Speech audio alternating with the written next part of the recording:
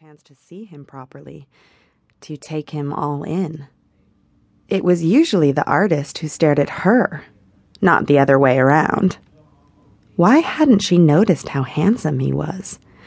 That thick, dark hair, messily curled in just the right length to catch the nape of his neck. As she thought of him, she could feel herself awakening to the idea of being slowly kissed all over. Catching sight of herself in the full-length mirror, she realized her right hand had risen to her neck and was lingering down her collarbone, inching slowly towards her full left breast. She was centimeters away from her hardening nipple. She heard a cough.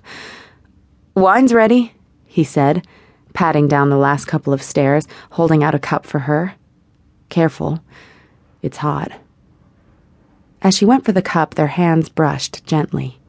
He stared at her. Fucking hell, he wanted her. She blew gently across the top of the steaming cup, inhaling the smell of cinnamon, moistening her lips, ready to take a tentative sip. He couldn't take his eyes off her, and swallowed hard at the same time as the hot drink warmed her throat. She said. "Thanks," as she shrugged off her coat to reveal a figure-hugging dress. "I'm definitely getting hotter." He wondered if, since she was here, she might like to pose for him anyway. They were both adults, and he'd seen her naked many times before. It couldn't harm to ask. Just the thought of her was making him throb. He could feel his cock pressing hard against his trousers. Taking another sip, she wandered round the studio, seeing as though for the first time all the other etchings on the walls.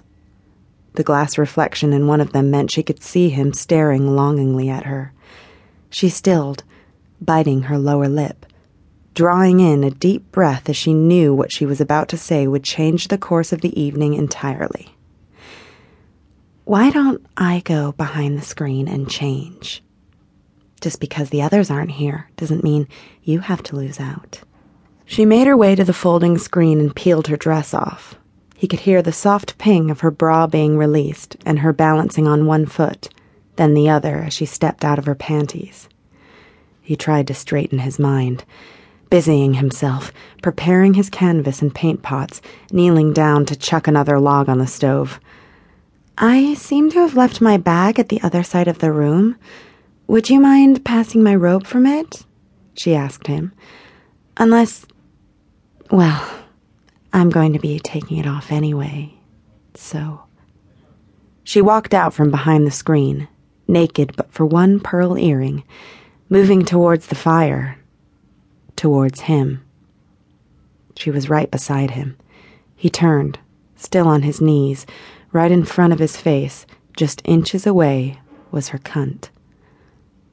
"Where would you like me?" she asked. "Just here's perfect," he said, voice cracking as he took in the glorious sight of her manicured pussy. "Or perhaps you'd be more comfortable if you stood at ease, with your legs more apart," he ventured. She moved her right leg about a foot away from her left, staring him straight in the eye. "Like this?" she asked. "Or a bit wider?"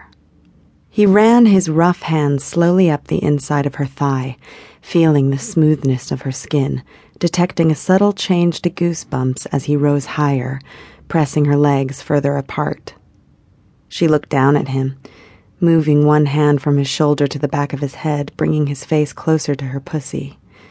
She could feel herself getting wet, gently pulsating inside as she grabbed his free hand and guided it to her butt, massaging it together, moving it nearer and nearer the inside of her thigh. He could smell her moistness. Grappling for his belt with his free hand, he plunged it into his jeans to release his enormous cock. Pulling it free, he grabbed her hand and positioned it around the shaft and slowly started to move it up and down as it swelled with heat and desire. She drew back. "I thought you were supposed to be painting me," she said. "We can't have you coming all over the artwork now, can we?" He was ready to burst. He desperately wanted to taste her, to lap her swollen clit.